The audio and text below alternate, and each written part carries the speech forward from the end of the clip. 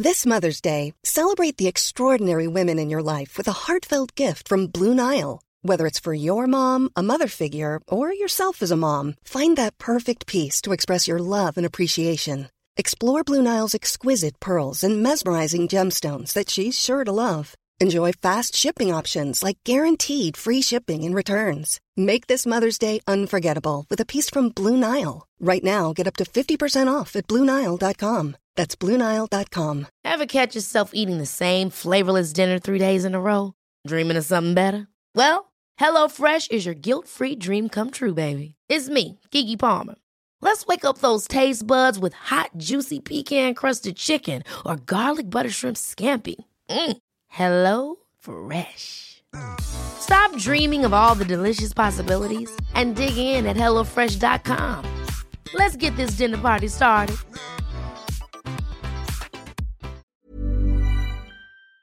Today's episode is brought to you with the welcome support of Maltby & Greek, UK's leading Greek delicatessen.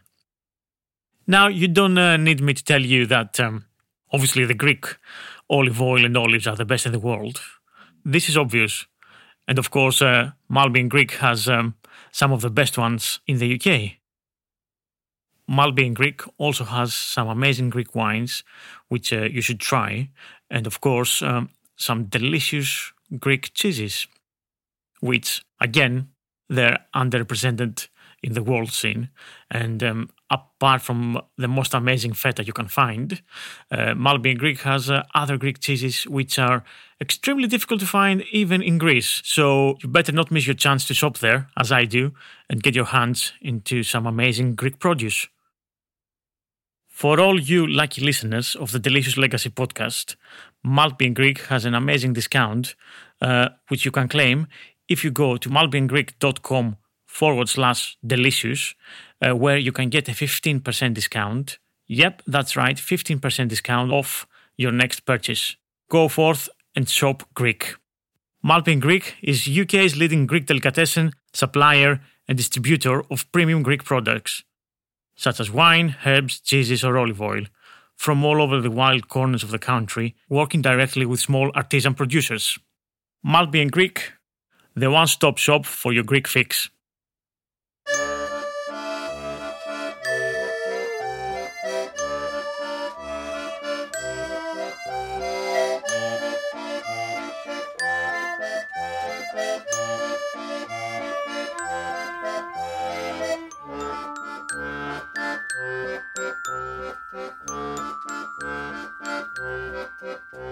Englishmen understand almost better than any other people the art of properly roasting a joint. An 18th century Swedish visitor to England.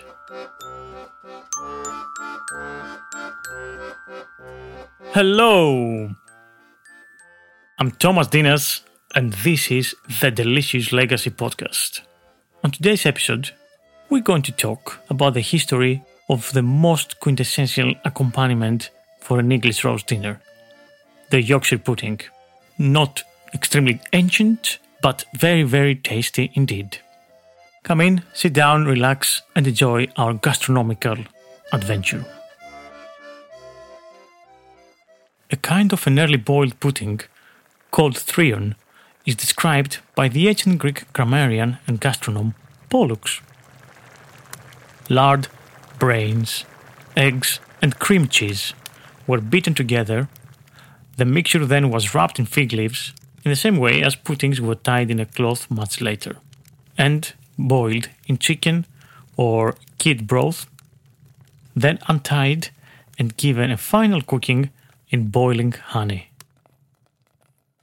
Julius Pollux was a Greek scholar and rhetorician from Naucratis in ancient Egypt. Emperor Commodus appointed him a professor chair of rhetoric in Athens at the academy on the account of his melodious voice. Or at least that's what we know according to Philostratus' Lives of the Sophists. Pollux died in 238 CE in Athens.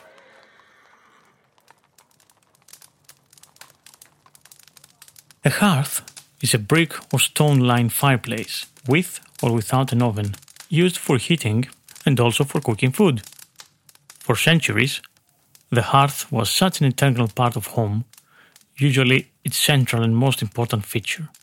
This is seen by many expressions we have inherited and we keep using, like hearth and home, or keep the home fires burning. And of course, the word focus, which is a Latin word for hearth. Here I am, talking of hearths and fires, and, as you will soon find, about roasting meat. When I sat down to write this episode, my intention was to talk about Yorkshire pudding. But, inevitably, I had to dig deeper and find out the parallel and tightly connected stories of fire, roasting, and meat, and how these are the leads to my search for puddings. This fateful encounter of beef fat, flour, and fire is what helped us create the Yorkshire pudding. Life as it is, out of the great flat, silent sea of butter. The Yorkshire is also the best, the fittest sidekick to a superhero called roast beef, nevertheless, and a sidekick that some might say is of an almost equal importance to our superhero protagonist. And only by exploring all of the above, we can understand the pudding. Spit roasting is, without a doubt, the finest technique ever devised for cooking meat. And the hearth was the center of the house and the life of the house. And this is, or at least it was true, for a humble home or a king's palace, all the same, with its roaring fires, massive enough to fit a couple of oxen to roast. A single fire served to warm a house, heat water for washing and cook dinner. For millennia, all cooking was roasting in one form or another. Charles Lamb, on his essay, A Dissertation upon Roast Pig, starts with an apocryphal story, a myth from far enough in the world, China in this instance, to not be able to trace its origins, regarding the origins of cooked meat and how mankind chanced upon its discovery. So, cutting a long story short, what Charles Lamb writes, according to the Chinese myth, is the first 70,000 ages, humans ate their meat, clawing or biting it from the living animal.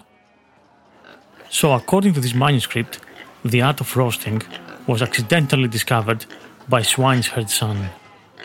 The father, the swineherd Hoti, left the cottage, went into the forest to fetch food for the hogs, and left his eldest son, Bobo, in charge, a great lubberly boy who, being fond of playing with the fire, and subsequently, due to his carelessness, burned down the cottage and the pigs, which was the family's fortune, together with a fine litter of new farrowed pigs, no less than 9 in number.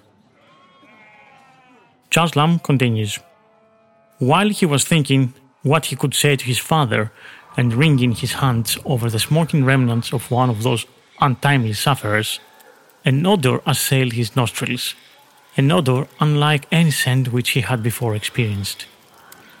He next stooped down to feel the pig, if there were any signs of life in it. He burned his fingers, and to cool them he applied them into his mouth. Some of the crumbs of the scorched skin had come away with his fingers, and, for the first time in his life, and in the world's life indeed, he tasted crackling. And, from there, so the story goes, the father tasted it, and then the whole village, and the rest is history. A worthy pretext for a dangerous experiment, setting your house on fire, searching for the best delicacy in the whole world, which might be found in roasting pig. Of course, this is completely untrue. It is just a myth. And that's how Charles Lamb tells it to us, as a very unlikely myth. We know this, and we know more or less how humankind's love affair with the fire and roasting meat started. But, regardless, this story gives us a little bit of grounding on the importance of skillfully cooking a whole animal, and how Charles Lamb found that the apex of culinary pleasures lied upon a roast pig. By the time he was writing this essay, in around 1823, though a lot had changed already in our relationship with cooking and fire. But there were still houses with big kitchens and roaring fires in use, big enough to fit at least a mutton or a porker. An entire house was organized around an open hearth. How unusual it is now to have that arrangement. And also nowadays, we have plenty of other things to do, and our cooking needs to fit around our lives rather than the other way around.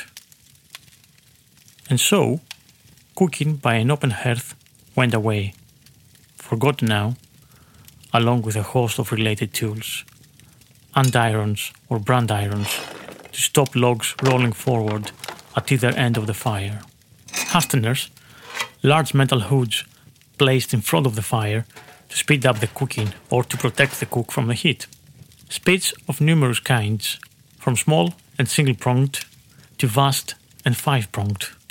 Spit jacks to rotate the meat on the spit. Fire tongs and bellows to control the fire. And dripping pans to go under the fire to catch the fat dripping of roasting meat.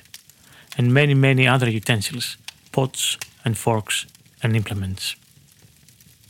The invisible and inevitable hand of progress made this entire way of life, a life that supported cooking by an open hearth, obsolete.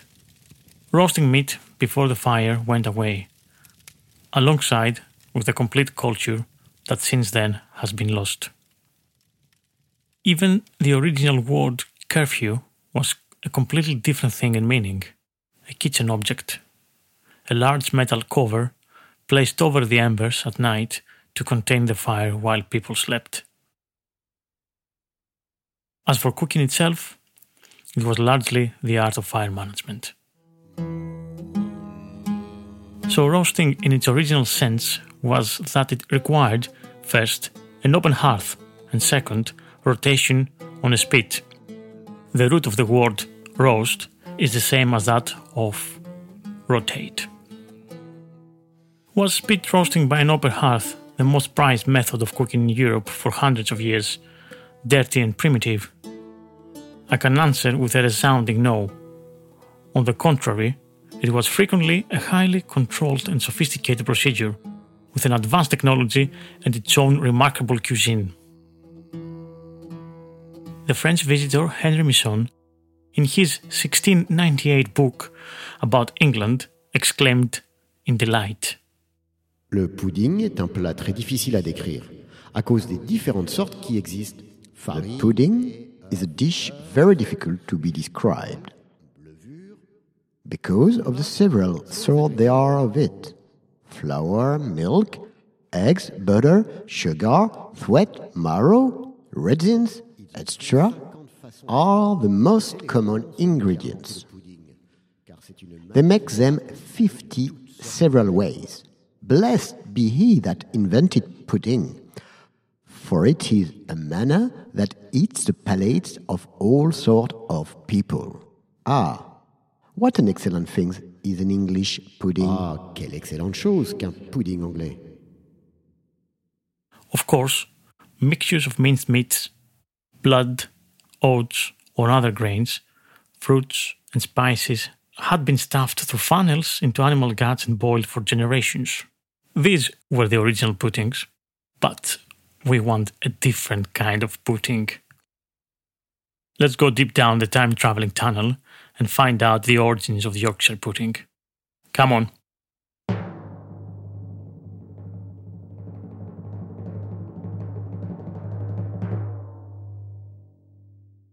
But before we go there, a little diversion, and let's talk about John Marrell. In his 1617 collection, gave us a recipe for amber puddings, always made like sausages, from minced pork, almonds, breadcrumbs, ambergris, bruised musk, and orange flower water.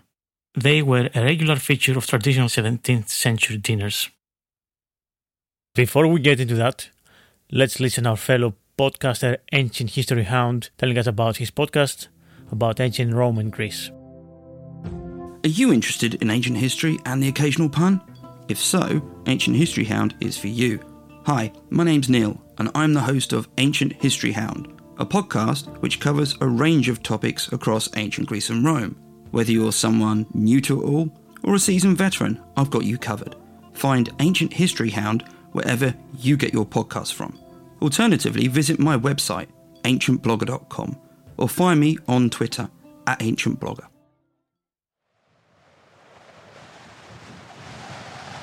The last decade of the 1600s was notably cold. 6 out of 10 of these winters defined as severe across England and Scotland. Storms raged, and many losses of shipping occurred right across the country, from Tees estuary to the waters off Kent. Areas were knee-deep in snow from January until the beginning of April. Bad harvests or failure of harvest subsequently followed after many summers over the decade. The countryside was abandoned. Farms and mills fell into disuse. In Scotland, in particular, the oat harvest is said to have failed on 7 out of 10 years.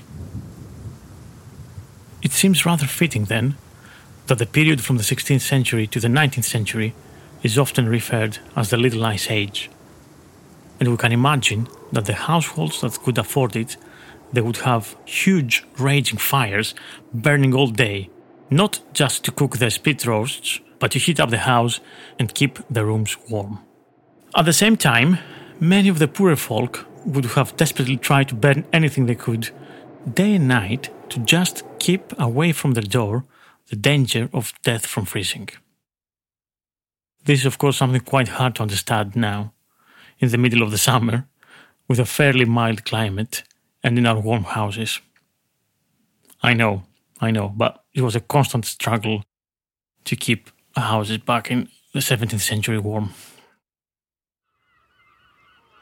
With this in our mind, and against this background, we also see an explosion in commerce, in technology and other discoveries, of course, and even more so in food. Abundance in animal produce, new vegetables and fruits, some exotic, some from just around the corner, and new techniques in growing and preserving them, led to many of the wealthiest classes of England's populace to record their recipes in writing, and thus preserve them for us too. Due to the above, or as a result of the extreme weather, the hearth tax was abolished in Scotland. Basically, this was a tax that householders required to pay, and paid 2 shillings per annum for each hearth. Notably, it was abolished a year before in England. In the same decade, apparently August 4th, 1693, Dom Perignon invented the champagne.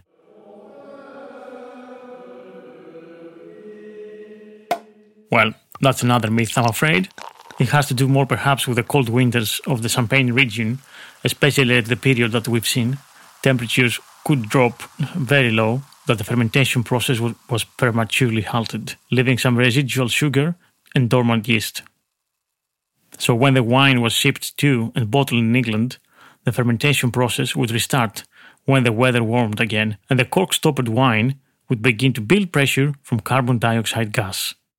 When the wine was opened, it would be bubbly, and thus perhaps champagne, the drink as we know it, as a side effect, was created.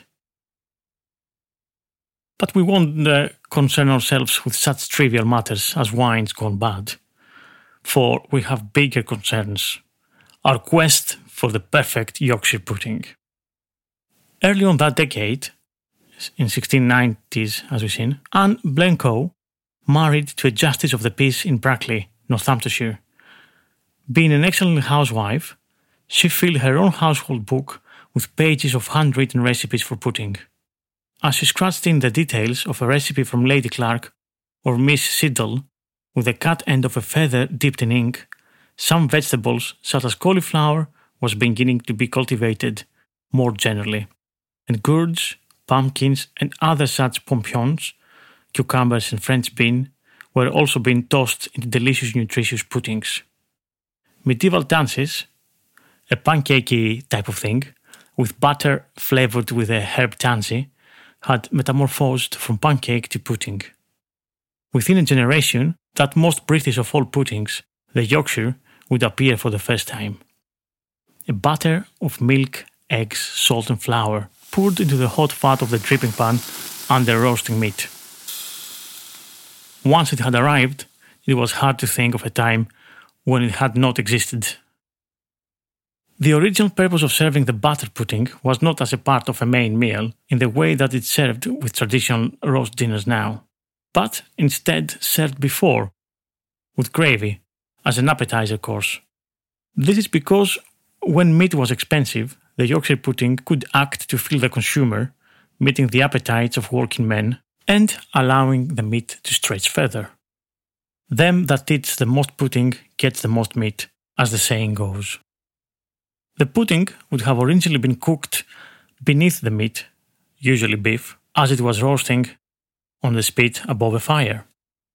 This position would have meant that the fats and juices from the meat could drip onto the batter pudding, flavouring and adding colour.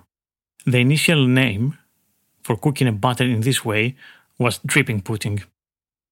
This also meant that these drippings, essential in the diet, were utilised rather than lost to the fire.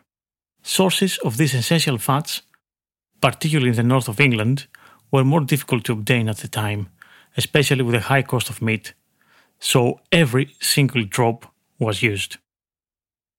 So effective were they in taking the edge of hunger that they were served in the first course, giant, enormous mounds of sustenance that arrived before the costlier meat was introduced. It was a practice that in Yorkshire led quickly to the expression we saw above. Puddings were so very, very English, and along with the roast, seduced visitors from abroad. In 1720s, César de Saussure agreed with Henry Misson, writing, "This is a very, very good dish, and I have never yet met with a foreigner who did not appreciate it."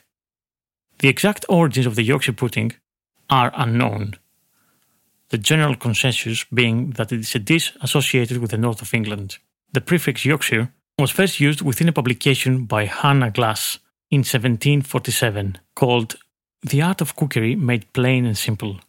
This distinguished the light and crispy nature of the batter puddings made in this region from batter puddings created in other parts of England. The definition of pudding was her main problem, Hannah Glass' main problem. The immediate thought is of sweet desserts.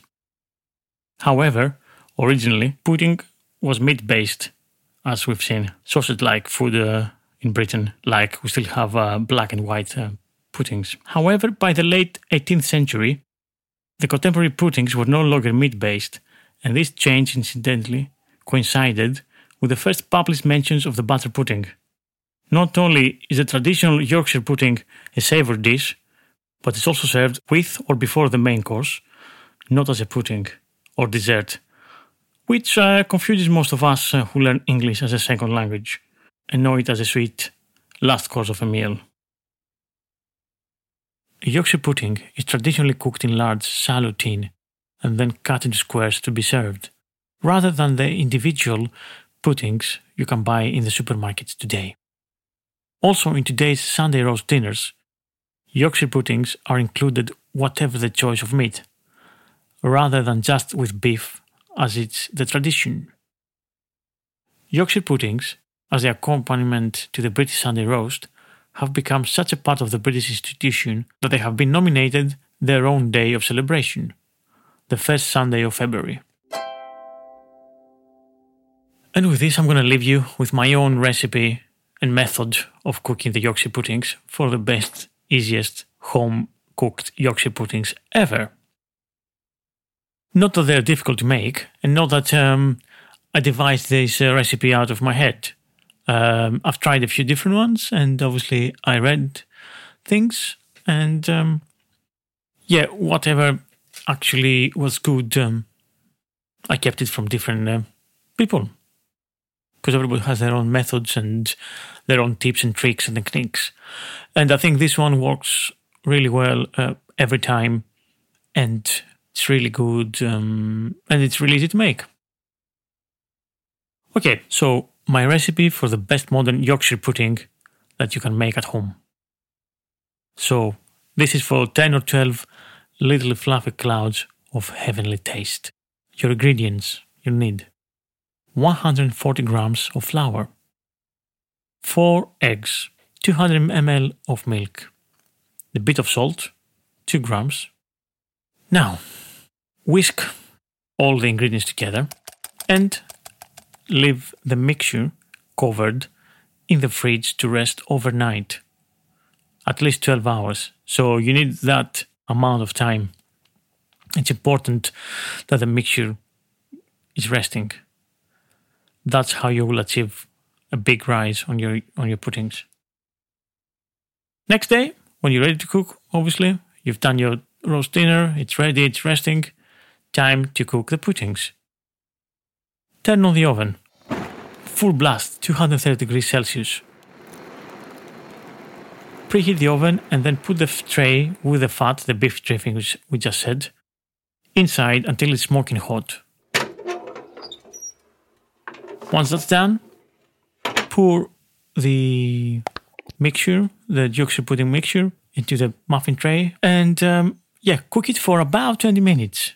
You'll see when they're ready. It's more than 15 minutes and usually near 20 minutes. You'll see them rise and become perfect little tasty morsels to accompany your roast dinner. And this is it. That's the history of the Yorkshire pudding and a modern recipe to make it at home and make it easily and tasty.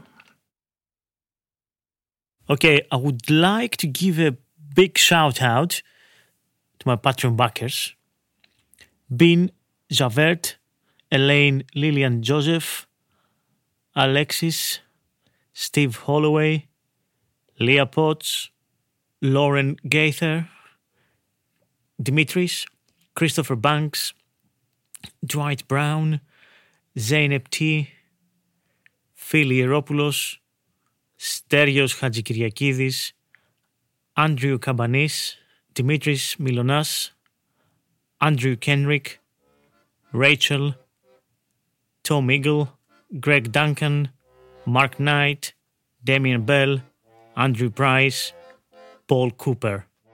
Thank you for listening. I've been Thomas Dinas, and this was The Delicious Legacy.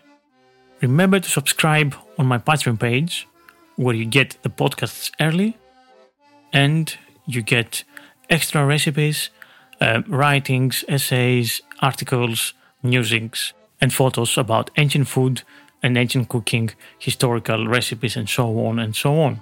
And all that from $3 per month.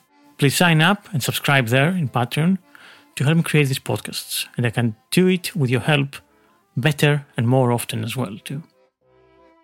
Remember to subscribe on Acast, iTunes, and Spotify, and wherever else you get in your podcasts from. Plus, rate and review the podcast so more people can discover it. Thank you for listening. Have a lovely rest of the week. Goodbye.